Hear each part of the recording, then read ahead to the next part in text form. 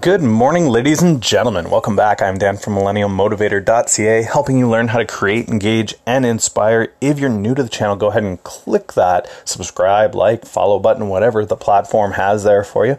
Today, what we are talking about is baby steps. Now, nobody likes to take the baby steps. Everybody wants to sprint from, I'm a new startup, I'm an entrepreneur with great visions and goals for 2019, and I want to be the big player by the end of Q1, let's say.